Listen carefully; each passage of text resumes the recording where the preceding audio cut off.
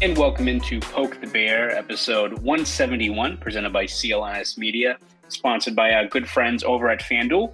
My name is Conor Ryan, and today we are once again joined by Ty Anderson of 98.5, The Sports Hub. Ty, thank you once again for coming on. What's going on? Nice. We had a nice late night last night. It's always kind of weird when they don't play for like a month and a half, and they're like, "Oh, by the way, it's at midnight." You're like, "Oh, cool, sick, thanks." And it's exactly what you want to a really riveting matchup against a very, very good Sharks team. A lot to digest. A lot of really good back and forth action. Poor David Quinn. Wretched franchise. I feel bad for, again. I guess I'm slightly biased with David Quinn in terms of his BU ties, but man, that guy is now just steering a rudderless ship. He's like steering like the orca from Jaws after it's already been sunk. Like that guy. And again, like I kind of felt bad. Like, again, I think the Bruins have made a very, very good call getting Jim Montgomery, but like, remember like how much that guy got like absolutely roasted by like Bruins fans for out of nowhere? Like, and now he's like killed. Now he's mired with this awful team that is only going to get worse. Like, you got to trade Hurdle and all those guys, which might be worth paying attention to in the next couple of months. But Sharks, not good at all. No, not good at all. And you can see some pieces there that are going to ultimately be part of what they're doing. But, I mean, their goaltenders have just been obliterated this year, whether it's Mackenzie Blackwood or Capo Kakinen, I believe is how you say it. Yes. Not sure what we were doing last night, but that's all right. And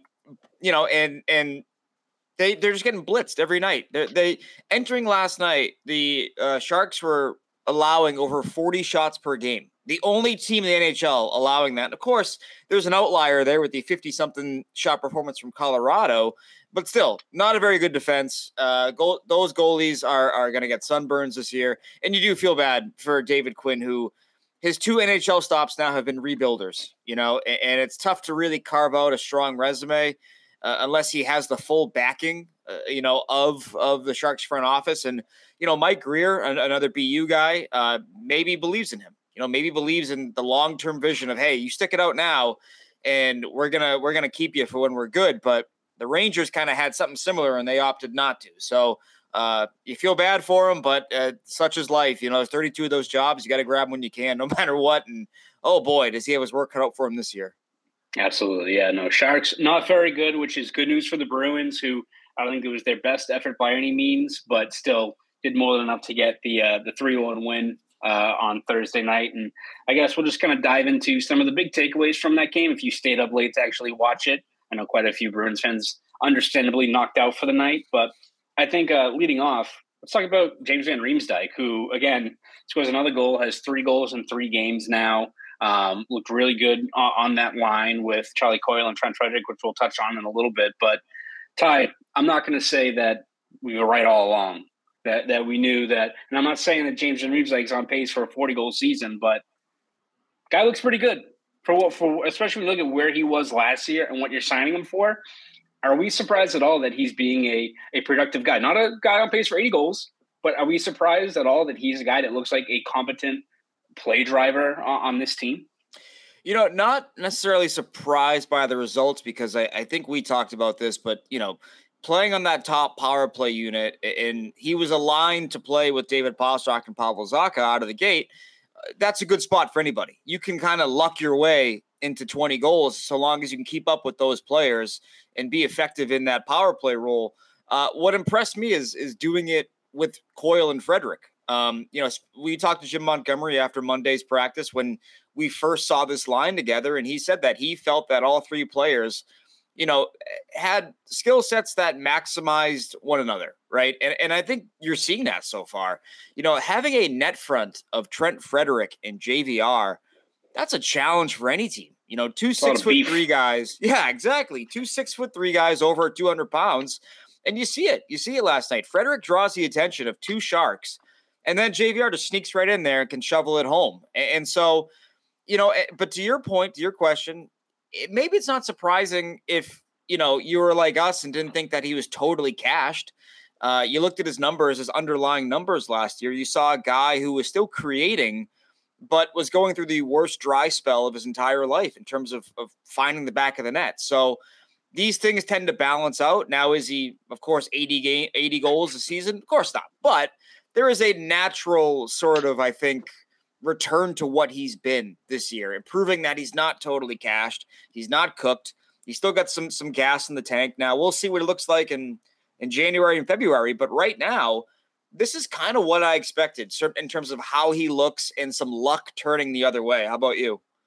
Yeah, no, I agree. And I think for James Van Riemsdyk, like, it's not like this is a guy that, at this stage of his career, he's reinventing the wheel of what makes him great, or, he's not like a guy that generated a lot of his chances off of like his motor or anything like this. Like, this is a guy that's been great at net front for a while. And even Charlie McAvoy, I remember after Media Day, was talking about, like, you talk about players that are so good at, hand-eye coordination, at tipping pucks.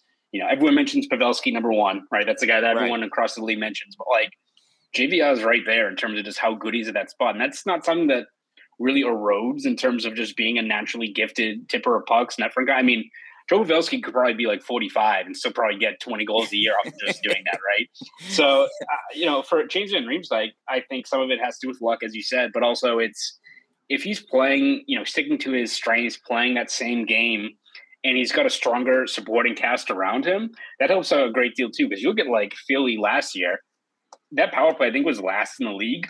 He had like, Joel Farabee, who is like a very solid middle six guy, I think, on a lot of teams. Not like, shouldn't be your focal point guy on your power play, right? Like, they don't have, obviously not a Pastrnak, but you look at just the amount of people on the Bruins power play that can get the pucks to him, whether it's McAvoy at the point, Pastrnak, Marchand along the half wall. Like, if James Van Riemsdyk, keeps on playing to his strengths and doing what he does best, the pucks are going to be there. And it's the same thing even at 5-on-5. If he's sticking with Trent Frederick and Charlie Coyle, they're going to be possessing the puck. They're going to be, getting the other team getting tired legs, and they're going to generate a lot of chances. And if he's down the net front, he's going to cash in. So I agree. Like, is he going to have a 30-goal season? The Bruins would be very excited if that was the case. Like, I don't think that's going to happen. But for a guy that's signed to 1 year, $1 million, if he's on pace to giving you 15 to 20 goals, you will absolutely take that right now. I mean, hell, look at like Tyler Bertuzzi, who, again, not going to make that comparison, but if you're looking at just the basic output of what you're signing these guys for and what you're expecting,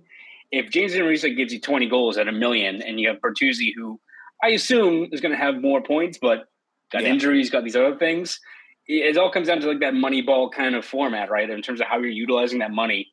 You get 20 goals for $1 million. I think you'd be more than happy if you're Don Sweeney and the Bruins. Yeah, and this was the challenge that was laid out before them. They acknowledged this, that in May on breakup day, when we were all talking to Sweeney, he basically said, we're going to have to find guys who are coming off bad years and who are going to be affordable, and that we feel that we can, basically juice up. Right. And I think you're seeing that. It's another reason why a guy like Danton Heinen is still kicking around on the PTO. It's that if he is signed, based on what he did last year and based on his career numbers, you feel you're going to get your money's worth. And that's sort of the whole name of the game, is low money, get your money's worth, and then see what happens. I mean, it's the ultimate play for any team. When you go through a cap crunch, look at the Lightning. I think that's what made the Lightning still a strong team, and maybe not so much now, but 2 years ago, 3 years ago, they would find these guys, your Corey Perrys, your Kevin Shattenkirks, your Zach Bogosians, like these guys who, maybe their value wasn't what it was 5 years ago, but if you put them in the right spot, they could still be valuable. And I think that's what you're seeing so far through 3 games. Absolutely. And before we even move on to the next one, I think one thing that sticks out about the Bruins and how they're a really appealing recruiting team now is, I think you mentioned it, or you asked Don Sweeney, I think it was after Pastrnak signed that extension of like, are teams aware of like they can come here and juice up their numbers with Pastrnak? And Sweeney was like, yeah, players talk. It's like, yeah, you got a pretty good, recruiting tool right there. If you're a JVR or any guy that's fighting through injuries, having a down year, if you want to come here and bump up your numbers and set yourself up for a nice payday, it does make a lot of sense. So that's definitely something I think you're seeing with JVR, and you hope, whether it's other guys they've signed to cheap deals this year or in the years ahead when they're looking to find other solid guys in their lineup for affordable deals, I imagine they're going to follow a similar strategy there. Now, moving forward to, I guess, maybe not as positive. It's only been one game, but Matthew Poitras, who, again, I think is the guy that fans are excited about, but also if he does well, your lineup all of a sudden looks a lot more coherent, or you're having a lot more guys put into roles best suited for them. But you also need Poitras to drive play himself. He was starting off the game with Brad Marchand and Morgan Geekie. Didn't do too much. I mean, I think he played under 13 minutes, 0 shots on goal. Didn't really generate all that much in this game. So, again, it's to be expected. Kid's 19. It's 180 pounds soaking wet.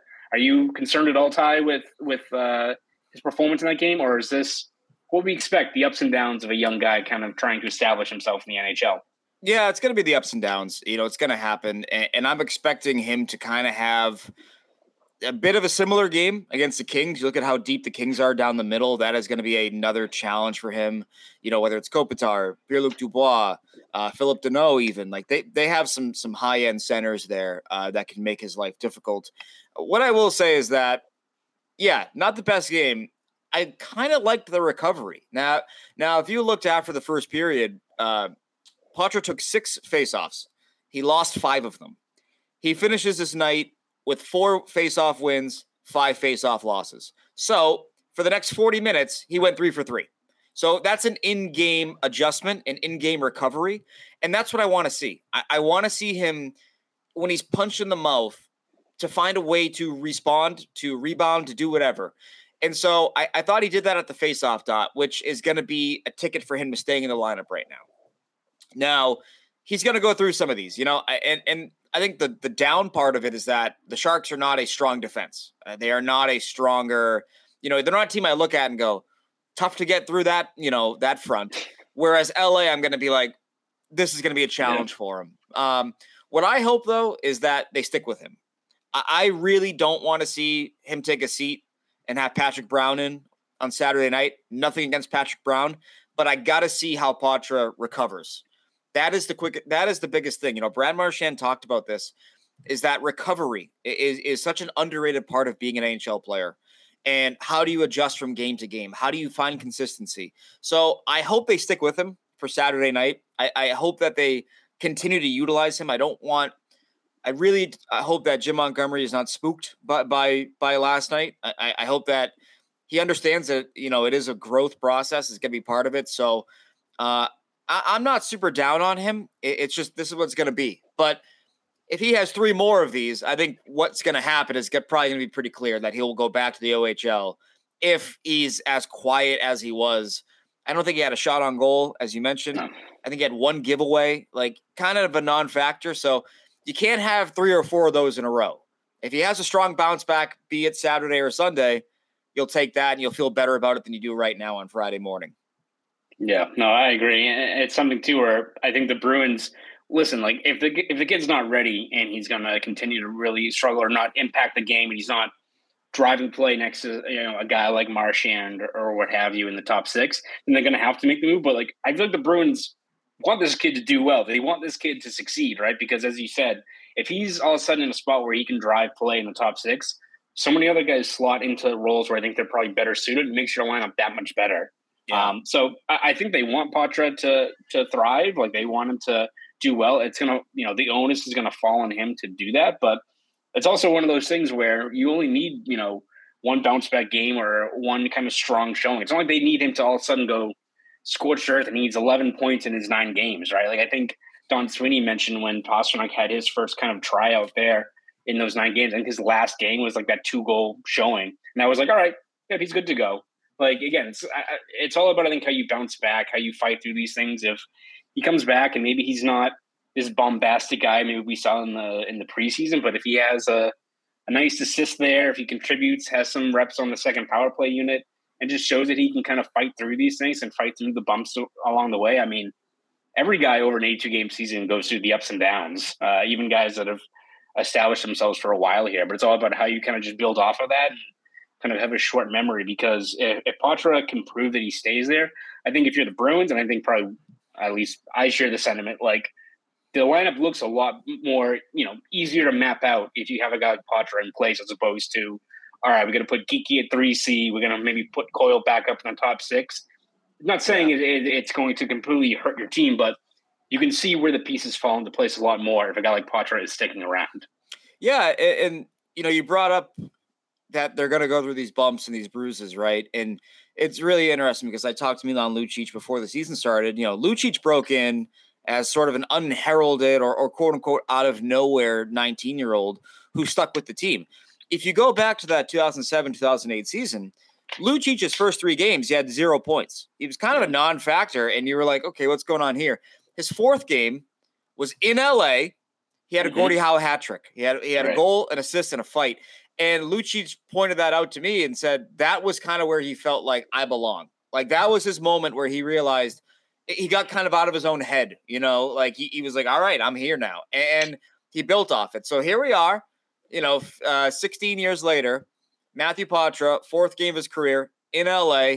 We'll see what he can do, right? We'll see what he can do if he can build off it. But there is a mental part of it that you kind of need that bounce to go your way to prove you belong after going through, the valley, so to speak. So I think that's going to be really interesting. All eyes are going to be on him now. I think on Saturday night, if he's in the lineup, you want to see how he looks. You want to see how he competes, because that can be this is the first real test. That's great. He gets an assist on the Frederick goal in night 1. But now he's going through a little adversity. So how do you respond? How do you recover? I think it's a fascinating watch now between now and, when they come back home. Absolutely. Yeah.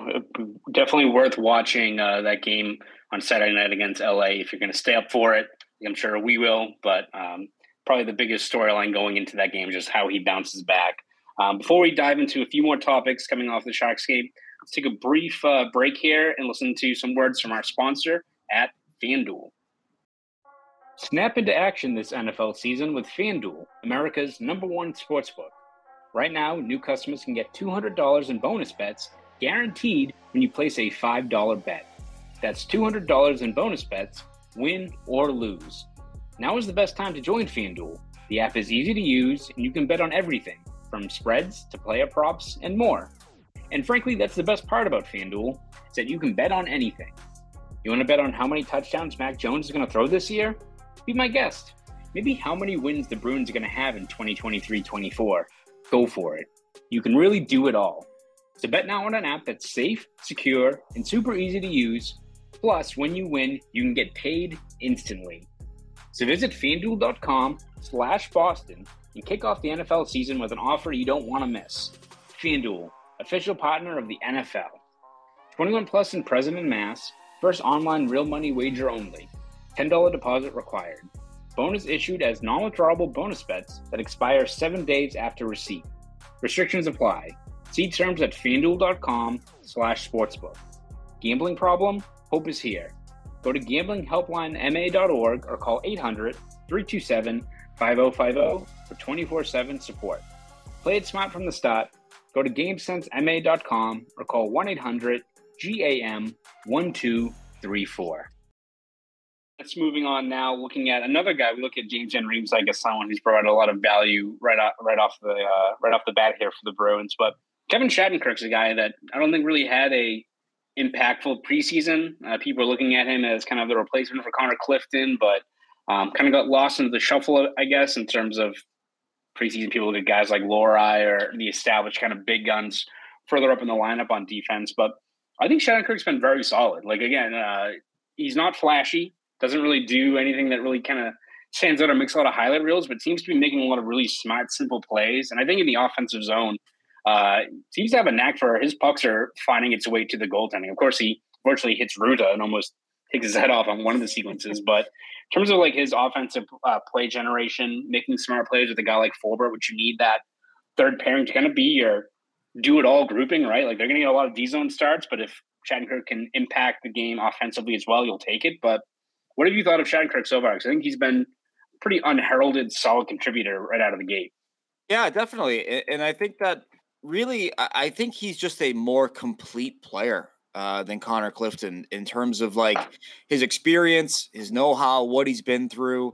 And that's not a knock on Connor Clifton, who I thought had a very under-the-radar, excellent season last year, I thought personally. But just a different kind of flavor on the back end, really kind of like a Nick Foligno type for the defense. And they really haven't had one of those guys, like you got to go back to like this post Chara era. Like who has been the veteran they've brought in whose voice has carried some weight? Like they brought in Dmitry Orlov last year, who's a great defenseman, But Dmitry Orlov's trying to find his fit in Boston. He can't be a Right. veteran voice. He can't be a leader, it right out of the gate. So they bring in a guy who's been through it all, whether it's, been in St. Louis, Washington, New York, Tampa. Like, he has been through pretty much everything a defenseman can at this stage of his career, almost 900 games in the league. So I really like his game. I like what he can bring with Forbort. I think it's a more balanced pairing in terms of how you can deploy them or how you expect to deploy them. It's definitely like a guy that I want to see. I want to see like the full assortment here, right? Like I want to see him out there with Grzelcyk. I want to see what they cook up maybe with Lindholm a little bit. But overall, I like it. And again, if we're comparing, like we did with JVR, talking about Bertuzzi, well, let's look up in Buffalo right now. Connor Clifton has 0 points and is a -5. Down in Carolina, Dmitry Orlov has 1 assist and is a -10.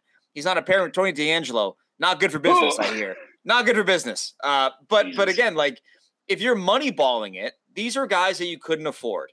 And the guy you brought in is off to a strong start. I'm with you on the shots. He has a sneaky shot that he can get through. And I find that really interesting. Is he as physical as Connor Clifton? Probably not. But I think at the offensive end is where you're going to see him have a greater impact over the course of 82 games. So I like what they got there, especially for 1.05 or 1.05 million. It's pretty hard to beat what you're getting so far.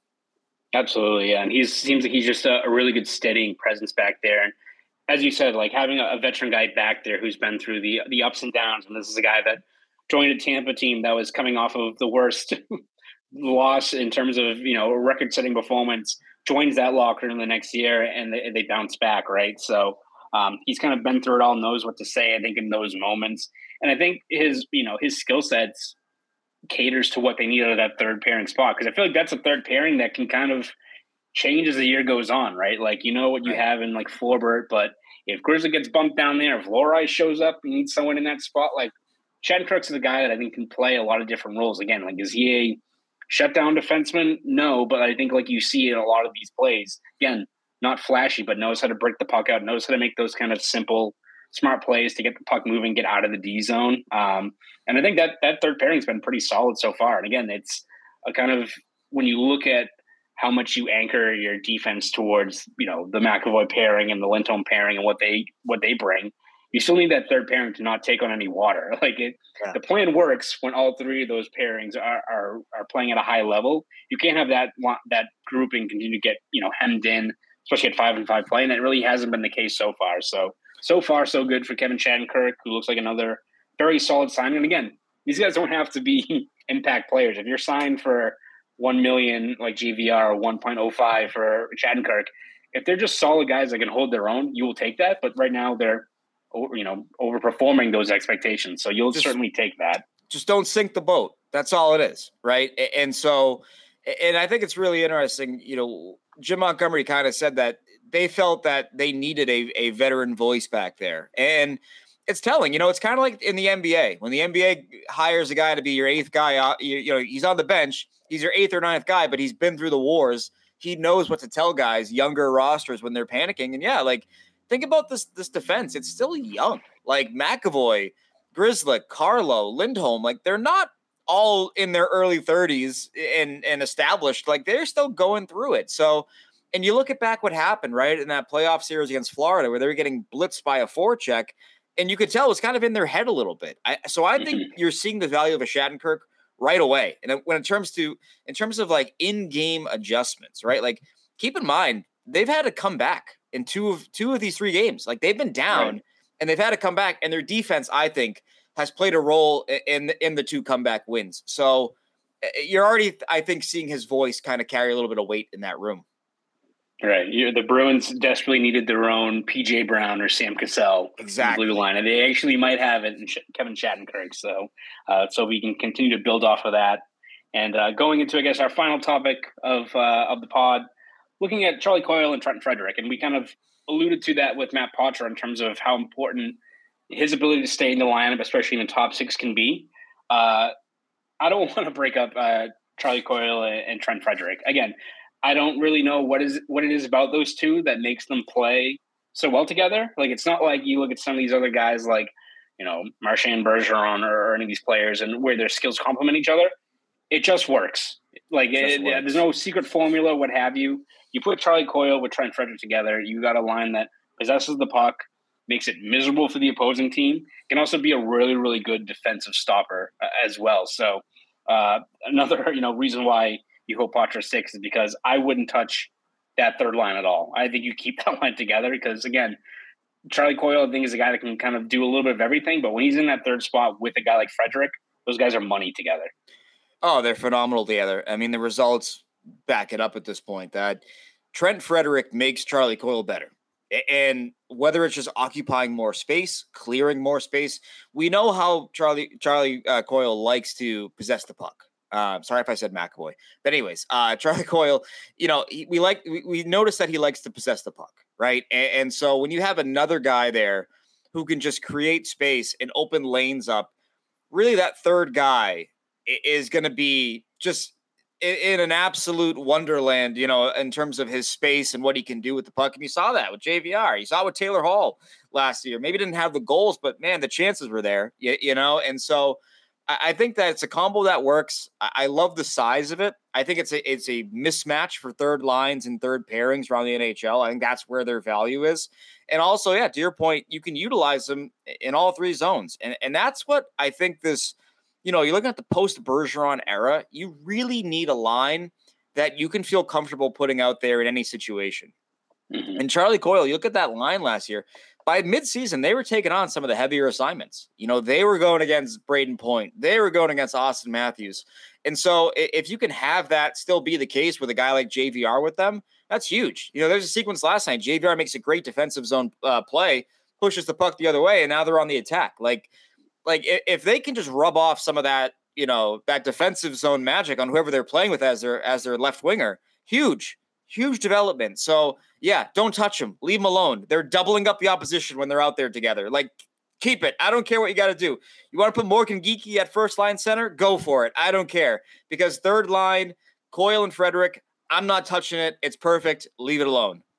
Absolutely. And it's something too, where you look at just how things fall into place. And again, it's not like you have a Bergeron or a Krejci up top too, where it's like you need to make sure you're not taxing these guys. You need to make sure you're not getting a lot of, they're getting a lot of ozone time.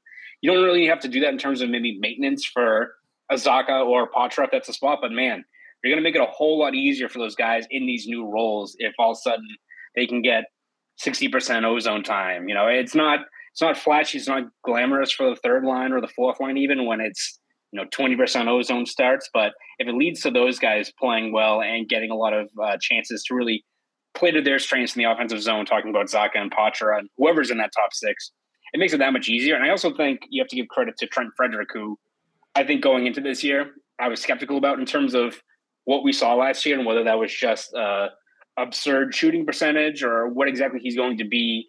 Again, I don't know if he's going to be a 40-point guy, but he does all those little things really well. And I think you're seeing a guy that's really, really confident in how he's playing. Like, it's not like the early years of him where he had an identity crisis and it's like, all right, am I gooning it up? Do I have to be, Tom Wilson light? It's like, no, I think he knows that he can play to his strengths. He can, step up when needed, when things kind of go awry after the whistle, what have you. But he's a guy that's now, I think, confident in the offensive zone, knows where his strengths are, and knows that if he makes those smart, simple plays, they're going to lead to quality looks, especially if he's with a guy like Coyle. Yeah, absolutely. And I think the other part of it too is that, you kind of watch Trent Frederic this year. I'm seeing a guy who is shooting the puck way more than he did a year ago. He already has 10 shots on goal. He had 5 shots in the first period of Thursday's game. But you look at him, and I think he's embraced the idea of being more of a shooting threat and not being a one-year wonder, like many of us maybe, had in the back of our minds. Is he ever going to hit 17 goals again? Is he ever going to hit 30, 31 points, whatever it is, he, I think, is shooting the puck more. He knows what he's doing with the puck before it's even on a stick. And I think that's kind of what makes him a viable threat when he's on his game. Think about last year. He had 17 goals, only on 120 shots. Through 3 games, already has 10 shots on goal. So if he shoots the puck 200 times, he's going to hit 17 goals. Doesn't matter what the percentage is. It's like he's just going to do that. If he shoots the puck 200 times, he will score 17 goals. It's just so, and that'll be more of a natural kind of, looking line, so to speak. You won't be as worried about high percentages and PDOs and what have you. So I think that Frederic, I mean, I'm seeing a player who's really kind of coming into his own right now. And I think that, that's a complete changer for the Bruins. Like, if you don't have to worry about your third line wing and getting 15 to 20 goals out of your third line wing, that eases a lot of your problems, so quicker and and more, shot mindset. I think that's what you wanted. It's what you're getting so far. Absolutely. So yeah, Jim Montgomery, if you're listening, I know you're a loyal listener to the show.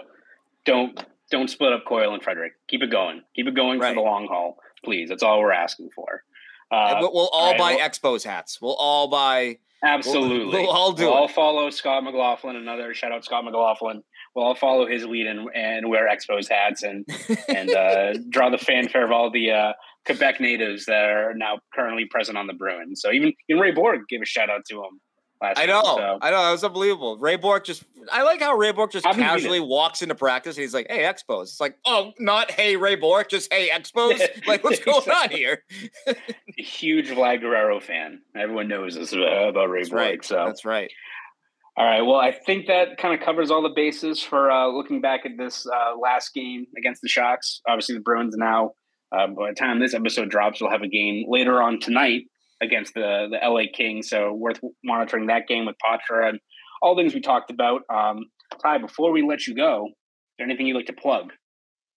Oh, well, always on Twitter, always on 985sportsweb.com. I will be co-hosting the hockey show this weekend. So go out and download that when that is live. A little pregame listening, because Lord knows you're going to have about 16 hours before the game starts again tomorrow night. So, it's where you can find me, 985 Sports Hub, and then Twitter, X, MySpace, Friendster, whatever it's called now. Friendster. So we'll be on there. So, join in on the nonsense anytime. We love to have you. Absolutely. And if you want to read any of my stuff, obviously go to boston.com, or you can follow me on insert social media platform, Twitter, X, what have you, at Conor Ryan _93. That's who you can find me and all the GIFs and other nonsense we tend to spew out during games. But again, this was episode 171 of Poke the Bear. Ty, thank you again for coming on the show. I am Conor Ryan. Thank you, guys.